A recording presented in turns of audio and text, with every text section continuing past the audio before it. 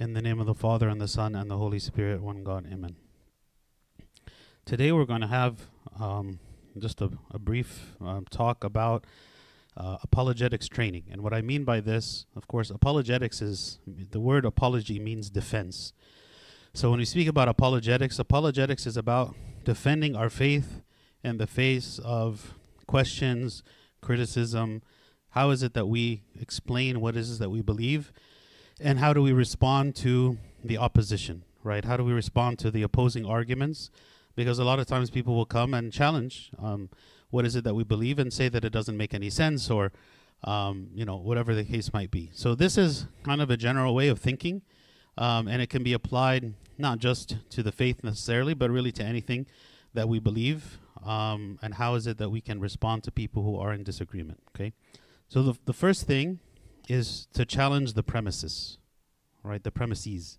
Challenge the premises. So like, for instance, when someone is coming to make an argument against us, don't assume that the arguments are rooted in intellectual grounds, meaning they might have made false assumptions, right, about what we believe. For instance, when you listen to someone who's speaking negatively about Christianity, almost always they don't understand Christianity.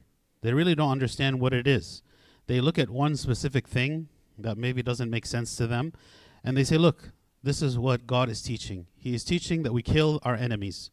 Why? Well, because in the Old Testament, God told the Israelites to kill their enemies, right? So that means that in their mind, someone who's just going to open up the Bible and read whatever it is they're going to read, they conclude that this is what God is teaching Christians, right? So, of course, anyone who is Christian knows that that's not what, like we don't apply that in that way or in that way of thinking, right? So we have to first expose what the false assumptions and understandings are of anyone who's coming to us and trying to argue against our point of view. Here's another example. The number one reason that people do not believe in God, or that people who did believe in God stop believing, is because they believe that if God were real and he were loving, then he wouldn't allow evil in the world. And that he is actually the source of evil, in the sense that he is the one who created evil. And they think of the world as a place where God is in control of everything. Everything. God is in control. So if God is in controlling everything, then why is it that evil exists? Because that would mean that God created evil. That means that God could stop evil at any time, in any way, right? And so the reason that a person might not believe in God is not because of theological issues necessarily, but it could be because they experienced some great suffering in their life, something that was done to them or something they experienced, and they said, I cannot believe in a God who would allow such a thing to happen to someone, so therefore God must not exist, right? So the assumption here is that God is the creator of evil, okay? So how can we, understand this? So the way they might say is, you say God is the creator of everything. Okay, yeah, because we say he is the creator of everything. Evil is something. Therefore, God is the creator of evil, therefore not worthy of my worship. This might be the argument that a person would use to show that I should not worship a God and submit to a God who creates evil. Okay, but what is the wrong assumption here? Out of these things that said, what is the wrong assumption? Evil is something. What does that mean, that evil is something? Does it mean that God created evil, or does it mean that evil is the absence of good? Like when you say darkness, what is darkness? Darkness is not something. You don't create darkness. Darkness is the absence of light. So when there is no light, it is dark, right? So it's not that evil is a thing that God made, right? Evil is the absence of God. Evil is the absence of God. So when God is rejected, there is his absence, right? Like when Adam and Eve rejected God, then what came about was evil. It's not that God created evil. It is that when we reject God, evil happens, right? So, and then of course another, false assumption with this perhaps is that there is no free will, right? We know that we have free will, and that's why God allows us to be able to choose to reject him, right? If there were no free will at all, right, then we would be required to obey him, right? But who wants to live in a world where we are robots, right? So God created us to not be robots, to not be programs that are written to respond a certain way. We have the ability to choose, but the moment you give us the ability to choose, the moment you allow us to reject God, and then that when we reject God, then evil happens. Okay? So it is not that God is the creator of evil, right? Human beings create evil, in a sense, or do evil actions when they choose to reject God who created good. Because God is the creator of everything that was good. And in the 6 days of creation, it's every time God created something, he said what? It was good. And when he created human beings, he said it's very good. Right? So everything God made was good. But the result, what is it that the human beings did with all of that goodness? That's a different question. When you actually look at the story of Jonah, for instance, in the story of Jonah, when God commands the storm in order to have a storm on the ship that Jonah was sailing in, the storm obeyed. I mean, he said, okay, there's a storm. When God commanded the fish to swallow Jonah, the fish obeyed, right? The only person actually in the story of Jonah who was not obeying was Jonah himself, the human being. Like Jonah had the capability to reject God and to disobey God, whereas the nature, the animals, everything else, they'd had no free will. Whatever it is God commanded them to do, they did perfectly, right? Even though it was against their nature. It was against the nature of a fish to swallow a human being and not digest him, right? That's not within the nature of an animal, right? But God made it to be so. Whereas a human being, how many times does God tell us what is it that we should do and we reject? So that is the source of evil. The second point is to reverse the burden of proof, meaning people will come to us and ask us to prove what is it that we believe.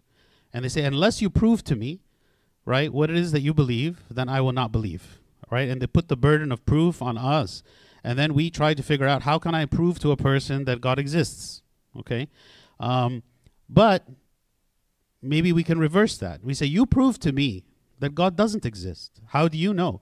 This is especially true of people who claim to be atheists. You know the difference between an atheist and an agnostic person?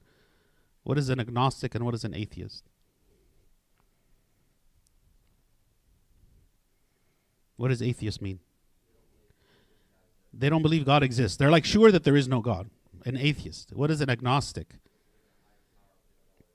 An agnostic means we don't know, right? Like even the root words, right? Theist or theo is God. So atheist is against God, not God. So there is no God. Whereas agnostic, the root word agnostic comes from the word gnosis, which means knowledge. So agnostic means no knowledge, meaning we don't know. Actually, to say that you're agnostic is a very honest and reasonable stance. It's just like, okay, maybe I don't have enough proof to say that I believe in a God, but at the same time, I can't at the same time say, well, I'm definitely sure there isn't one, right? Because how can you prove a negative? How can you prove that there definitely isn't a God? Have you explored the whole universe? Do you know everything about everything for you to say for sure that there is no God? No, maybe you've never experienced him. Maybe you haven't observed him in the ways you've tried to observe him. Maybe there's something different you could do, right? Just like, for instance, has any of us ever seen an atom? We haven't seen it, but maybe there are tools that exist that would allow us to see it, right, if we were to use the tools. But you have to use the tools to see something that is otherwise invisible, okay? So reversing the burden of proof means asking them for answers to life's essential questions. So like when people are asking us like about the meaning of life, why are we here? How did everything come to be, right? And we are giving our viewpoint as Christians, right? Reverse the burden of proof and say, okay, you tell me then, how is it that you think everything came to be? How is it that all this complexity came to be if it was without design, right? If nobody was designing or creating. And the answers must be coherent and must correspond to reality, because a lot of times people will come with answers that are illogical, right, or contradictory. So then it is on the other person to be the one who is having to prove their stance. You know, a lot of times we are put into a corner and we feel like, well, we are put in a difficult position because we're having to somehow prove God's existence. And you can't prove God's existence.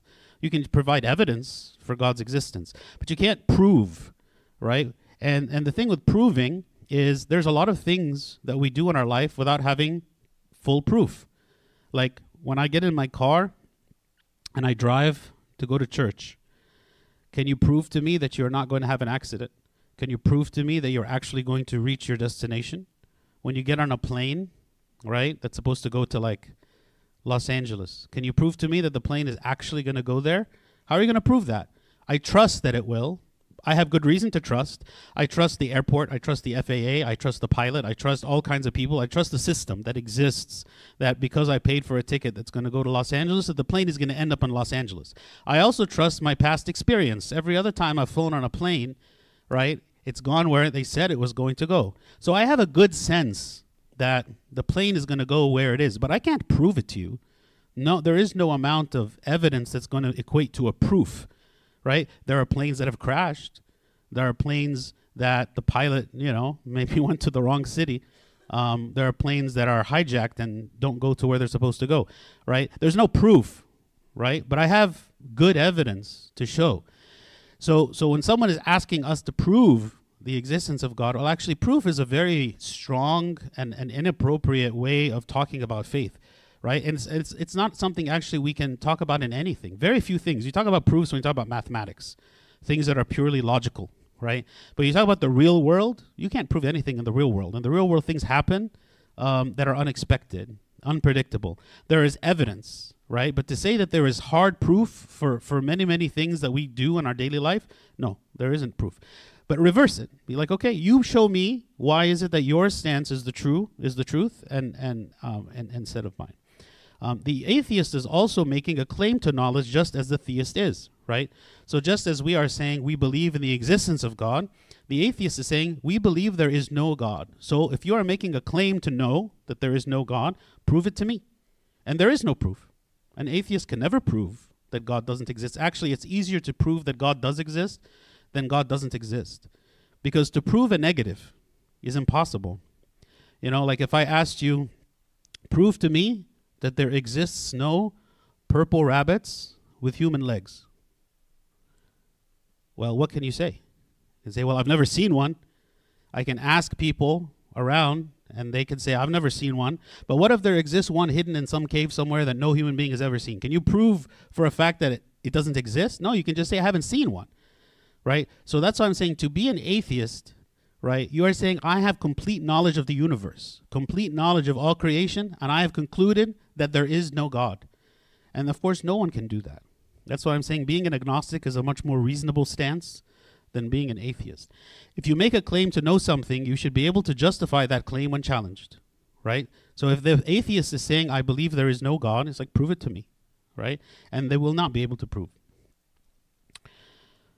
Watch for self-refuting statements. Self-refuting statements are statements that contradict themselves. What are some examples of this? Okay, so one of the things that a lot of people proclaim is called relative truth. Relative truth means there isn't any absolute truth or absolute right and wrong, but everything is according to our perception. Everything is relative according to our viewpoint. Okay, so to say there is no truth, right, no absolute truth, how can we respond to that? Okay, well, are you claiming that that statement is true? There is no truth, right? Like you are saying there is no truth. Is that a true statement or not? You can't know anything for sure. Okay, so if you can't know anything for sure, then how is it that you know the argument that you're telling me? Everything is relative. Well, even your comment then is relative. So how can you be speaking? Like a person who is speaking in these relative terms is not actually able to make any claim to knowledge at all. They're not able to express anything at all because their arguments are self-contradictory, right? They're saying you should not judge, okay? Meaning we should not judge their beliefs. Well, they're judging our beliefs and they're also making judgments, right? Talking about God is meaningless, right? If talking about God is meaningless, well, they are also talking about God, right? And if it has no meaning, then why are they even trying to talk about it? So all of these kinds of statements, right, these self-refuting statements, are things that if we listen closely, we will find that people are making all the time. And so, again, it causes the argument to crumble, right, whenever people are making such statements. The fourth point is there are answers out there. You know, a lot of times people, when they come with questions, they think, oh, you know what, this question that I have, it absolutely destroys the argument of the other side, right?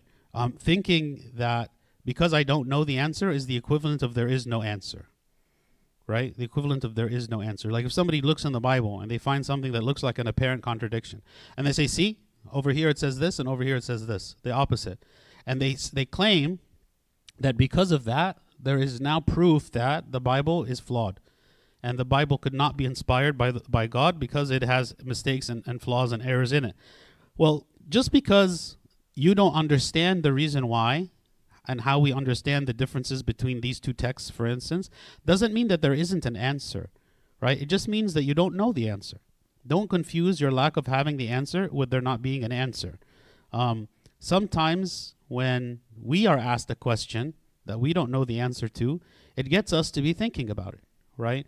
But sometimes because the person asking the question is asking the question in the context of causing us to want to doubt what we believe, you're like, so how can you explain such and such? And then maybe if we don't know the answer, we start thinking about it and we like start to get confused, right? Why? How is it that we believe this? It seems like maybe this is wrong. But the idea that any question that has come up already has been dealt with. There's already an answer for it. The issue is not, that there is no answer. The issue is maybe I don't know the answer and I should go and read and I can go and ask and see what is the answer to this question. Here are some things that we should have an answer for. Do we believe in evolution, right? How do we understand evolution and how it lines up with creationism, right? What of it we believe, what of it we reject? What about those who never heard of Christ? All right, are they going to be saved? Are they going to go to heaven? What is the answer? Why do I have to go to church? What is the purpose of going to church? Can a person be saved without going to church? Why would a good God allow evil to exist? Like we mentioned before, right? Did God create evil? Does God really exist? Right? How do we answer? Why is God hidden from us? Right? He is spiritual. We don't see him. He is not physical. How do we interact and perceive him? Are Christianity and science compatible? Right? Science would claim that in a lot of ways it debunks religion. It debunks Christianity. How do we prove otherwise? How do we see it otherwise? Don't we all worship the same God? Right? In Hinduism, they have this famous analogy of the elephant. Have any of you heard of it? So in Hinduism, everything is relative, and there are many, many paths to the truth, right, in Hinduism. And they make this analogy of like blind men that are coming and touching an elephant, right? And so one person is touching the elephant from the trunk. And when they say, what is it that I'm perceiving? It's like, oh, the elephant is like long and thin like a hose. Another person is touching it from the tail. It's like, no, the elephant is actually thin and slender. Another one touches it from the side. Say, no, the elephant is like a wall, very, very big, right? And everyone who's coming and touching the elephant in a different way has a different conclusion of what the elephant is. And so according to Hindu kind of thinking, the reason that all these religions exist is because we are all like experiencing different parts of the elephant, right? It's all true, right? But we all have different experiences of the fullness of the truth. Of course, we reject that, because it's actually the different religions contradict each other, right? It's not that they simply supplement one another or complement one another. They actually contradict each other. You can't have something and its opposite at the same time, right? Which is why all these religions can't coexist and all be true at the same time. So don't we worship the same God? No, we don't worship the same God. Did Christ ever claim to be God? Some people will say that Christ never claimed to be God. He called himself the Son of God, right? Did he ever come out and say, I am God, right? And then how do we answer that question? Did the resurrection really happen? What proofs do we have? Like there's a very good book by Lee Strobel called The Case for the Resurrection. And he speaks about all the scientific evidence showing that the resurrection actually did happen. Is the Bible really inspired by the Holy Spirit? How do we know that? What does it mean? Who created God? Right? Maybe strange question. Right? By definition, God is uncreated. What about all the atrocities in the name of Christ? All the people who have killed other people in the name of Christ. How does that fit into our belief? Do we believe in the Big Bang? Right? As far as creationism. All of these are questions that people might ask us. And if we don't know the answer to these questions, how is it that we are going to defend our faith? Sometimes we spend the majority of our time with people who believe what I already believe, and that's why these questions never come up. Right? They don't come up because maybe we don't ask each other these questions because we're believers. And so we don't spend a lot of time thinking about these things. But if we don't spend time thinking about them, if we don't go find the answers to them, then when somebody else from the outside comes and asks us, we won't know what to say. We won't know how to respond, right? So it's important for us to know the answers, be familiar with them, so that we can respond to anyone. Because if we don't know the answers, then someone can come and say, well, why are you a Christian then? Like, if you don't know any of this, why do you believe in the resurrection? Why do you, go to church? Why do you do this? If you don't know the answers, then you have to question, why is it that I'm even choosing to live in the way that I do if I don't really know why? There is a nice book called Timeless Truths in Truthless Times. It's more of like a series of questions, like difficult questions and answers by George Basilius. You can find it online. I believe it's on sale on Amazon as well. And if you're interested into reading more about the answer to some of these questions and a lot more, you can find that book there. The fifth is, don't face the challenge alone. Engage with fellow believers and take advantage of available resources. So when it comes time, when somebody comes, for instance, and asks a question, maybe I am not equipped in that moment to give a comprehensive answer. Maybe there's a lot of things that I would leave out if I tried to answer, or I don't have enough time to answer, or I don't know really what is the best answer. But I can find resources, or I can find people that have the answers. Right now online you can find resources to answer every question. One of the great resources that we have, I'm sure some of you are familiar with it, it's the Q&A database that's on the diocese website. It's suscops.org/Q&A, Q&A. And there you can find hundreds of questions that have been asked by actual people and the response to each one. And so the moment that we feel stumped by a question and we don't know the answer, we can go and look it up and say, oh, this is what it is. This is what we believe. So don't feel like you have to figure it out on your own or do the research on your own. Actually, sometimes when we do research on our own, we might come to the wrong conclusion because we don't have all the information if we're not experts in this topic. So go and find the resources that already exist in the Coptic Church by people who have already looked at this, people who already understand this maybe better than us. Or go and talk to people or clergy or servants, people who, again, have already studied some of this and know what the answers are, so that we don't feel like we are alone. So another resource here on the diocese website is under the literature, resources literature, apologetics. Okay, there's a lot of information specifically about apologetics. These are some other websites that have good information about apologetics. Major in the majors. What does that mean? It means don't be sidetracked or distracted by very peripheral minor details, right? Because you know how like when Christ said, do not throw your pearls before swine? What does it mean, do not throw your pearls before swine? Meaning, don't waste what is precious.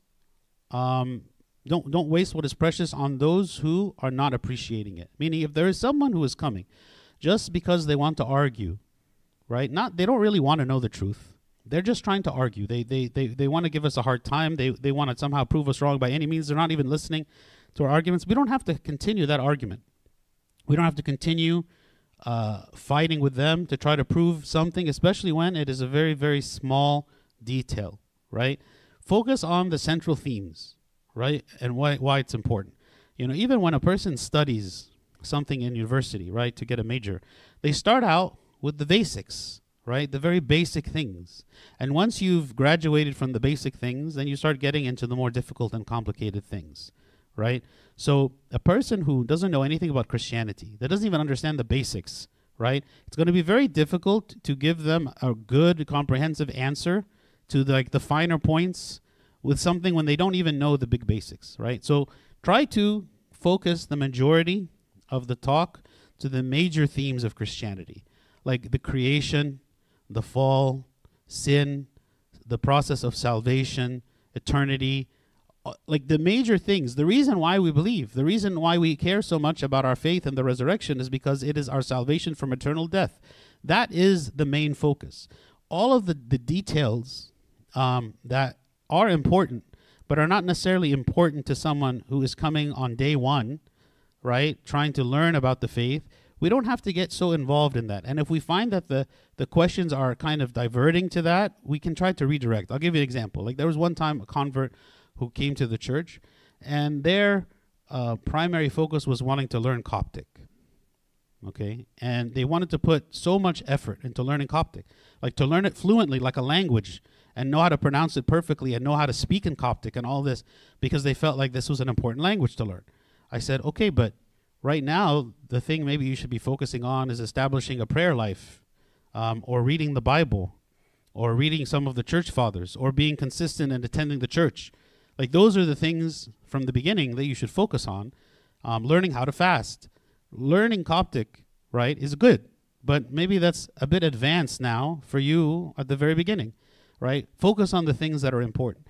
Sometimes people are interested in Christianity not so much as a faith, but as a novelty, right? Like how people would visit churches like museums.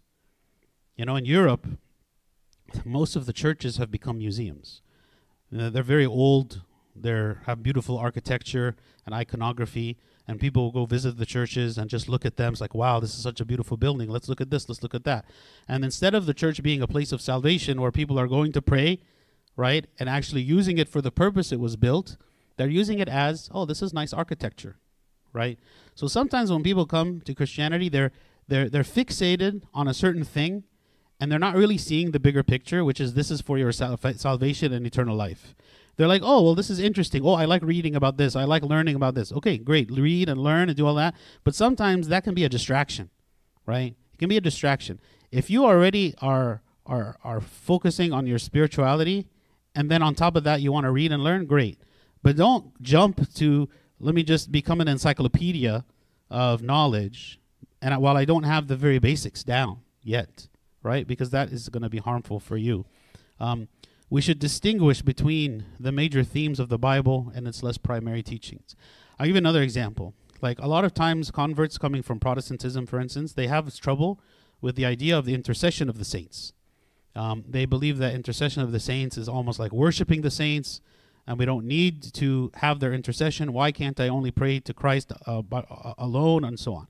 And so I tell them, okay, this is not central. Like you don't have to ask for the intercession of the saints to go to heaven, right? If you're struggling with the idea of intercession of the saints, it's okay. Maybe over time you will understand it more and understand why is it that we do it and the justification for it. But if you don't understand it yet, that is not going to hinder you from being baptized. Yeah, if you don't believe in the Trinity, that's something that will hinder you from being baptized. If you don't believe that salvation was through the blood of Christ, that will hinder you. If you believe salvation was by works, that will hinder you, right? There are core things about Christianity that will hinder you, right? But if you don't believe in intercession of the saints, okay. If you don't know all the saints in the Synaxarion, okay. That's not going to hinder you from your salvation. It's important, and it can help you and enrich your Christian life, but it is not something that if you don't accept it from day one, then you are going to, that you can't become Christian, right? You can't become Orthodox. So focusing on what is important, right? And not being sidetracked. Don't answer the question. What does that mean?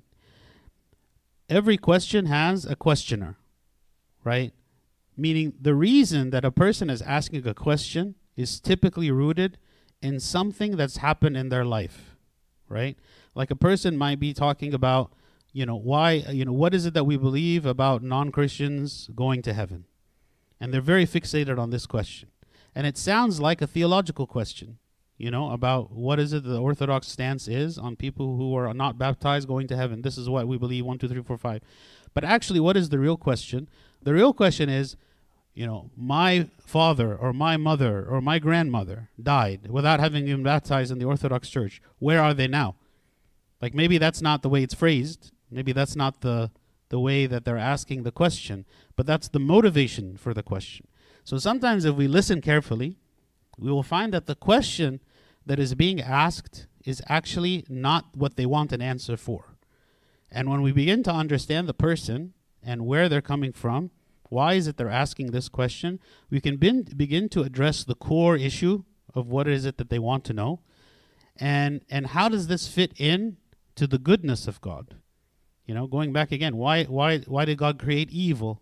Well, again, it sounds like a theological question, But maybe it's, no, it is this, like, I don't believe in God because of all the suffering I experienced in my life. So it's more a question of healing. It's more a question of satisfying their understanding of the goodness of God in order for them to accept and believe, rather than to ask a series of questions. Okay? We can also restate the question. Let me make sure I understand. So when we hear the question, repeat it again. Make sure to understand what is the question that they're asking. This helps you not read your own question into the question, right? Because sometimes what we do is we like to answer the things that we know the answers to. You know, we've all done this. Like someone asks us a question, we're not exactly sure of the answer, so we answer a question similar to it that's not really addressing what the person wants to know. So the more we spend time to really understand the question and what is it they want to know, this will be helpful. Avoid faith-based answers. What does it mean? So again, as Christians, we speak about faith, and we have faith, and we can speak about how having faith moves mountains, for instance. But a person who is not a Christian they are not going to accept answers that are based on faith only, right? Kind of like when St. Paul came to preach to the Gentiles, you know, he didn't speak to them about prophecies, right? Because the Gentiles don't care about prophecies. They don't have the Old Testament. They didn't have any of the prophets. They don't have any connection to that history in order for them to believe. So he spoke to them actually in terms that are very apologetic, like this, philosophical, right? But to the Jewish people, he spoke all about prophecies. He spoke about, like in the book of Hebrews, he spoke about Abraham, he spoke about Moses, he spoke about all these people in the past, because the Jewish people had a connection to them, and so he could build on that and help them to believe, okay? So again, when we're, depending on who we're speaking to, we have to understand the context and what language we should use and what arguments we should use. St. Paul said, to the Jew I became a Jew, and to the Gentile I became a Gentile, that by all means I might save some, right? Like the way he dealt with each person was different for the purpose of their salvation, okay? But we also have to show that faith is reasonable, right? Faith is reasonable. Faith, many people think that faith is just blind delusion. Like we are believing in random imaginary creatures that there's no basis of them in reality. And we have just decided to believe in such imaginary creatures, and that makes us to be illogical people, which is why a lot of times people see Christians as being illogical, right? And they're always very surprised that very educated people with PhDs, right, that work in science fields could even be Christian. Like how can you reconcile like that you're a scientist, but at the same time you're a believer? And that's because there is reason in faith. It is not blind, right? It is not blind faith. So an explanation, understanding of how faith connects to reason is also very important. And then finally, connecting the truth with life. Meaning the truth of Christianity is directly applicable to our daily life and to our eternal future. It is not just a theoretical study where we go to a building, like the church, one day a week, and we say certain words because those words are supposedly going to take us to a certain place that we want to go, right? It is a daily life that we are living in our faith, right? And we are applying it on a daily basis. It is not just an academic study in the mind. It is something applicable, something that we live with. If we don't apply the truth to our relationship with God and others, what's the point, right? There is no test in heaven that we're going to answer some multiple choice questions, and then based on that, we're going to be admitted, right? It's a life that we choose to live. In Isaiah 2:3, it says, many people shall come and say, come, and let us go up to the mountain of the Lord, to the house of the God of Jacob. He will teach us his ways, and we shall walk in his paths, right? This is the two elements. Like we learn, he teaches us, so we are filled with the knowledge of God, but the purpose of being filled with the knowledge is that we walk his paths. You know, it'd be kind of like when you open up like Google Maps, right? Because you want to go somewhere. Nobody opens Google Maps just to memorize the map. Like, you know, have anyone ever done that? Like you just open up Google Map because you want to just study the map and you want to commit it to memory and you want to know where all the roads are just to keep it in your head. No, you probably not, right? You open up Google Maps because you want to go somewhere and you're like, this is going to tell me how to get there. So you open it to take an action, to do something. The same is true with the Bible. Like we open it to read it, not just so that I can keep it in my head, but so that I can apply it and use it. So this is very briefly some kind of points to keep in mind when it comes to apologetics, coming to talk to people about our faith. Does anyone have any questions? Okay, we can pray.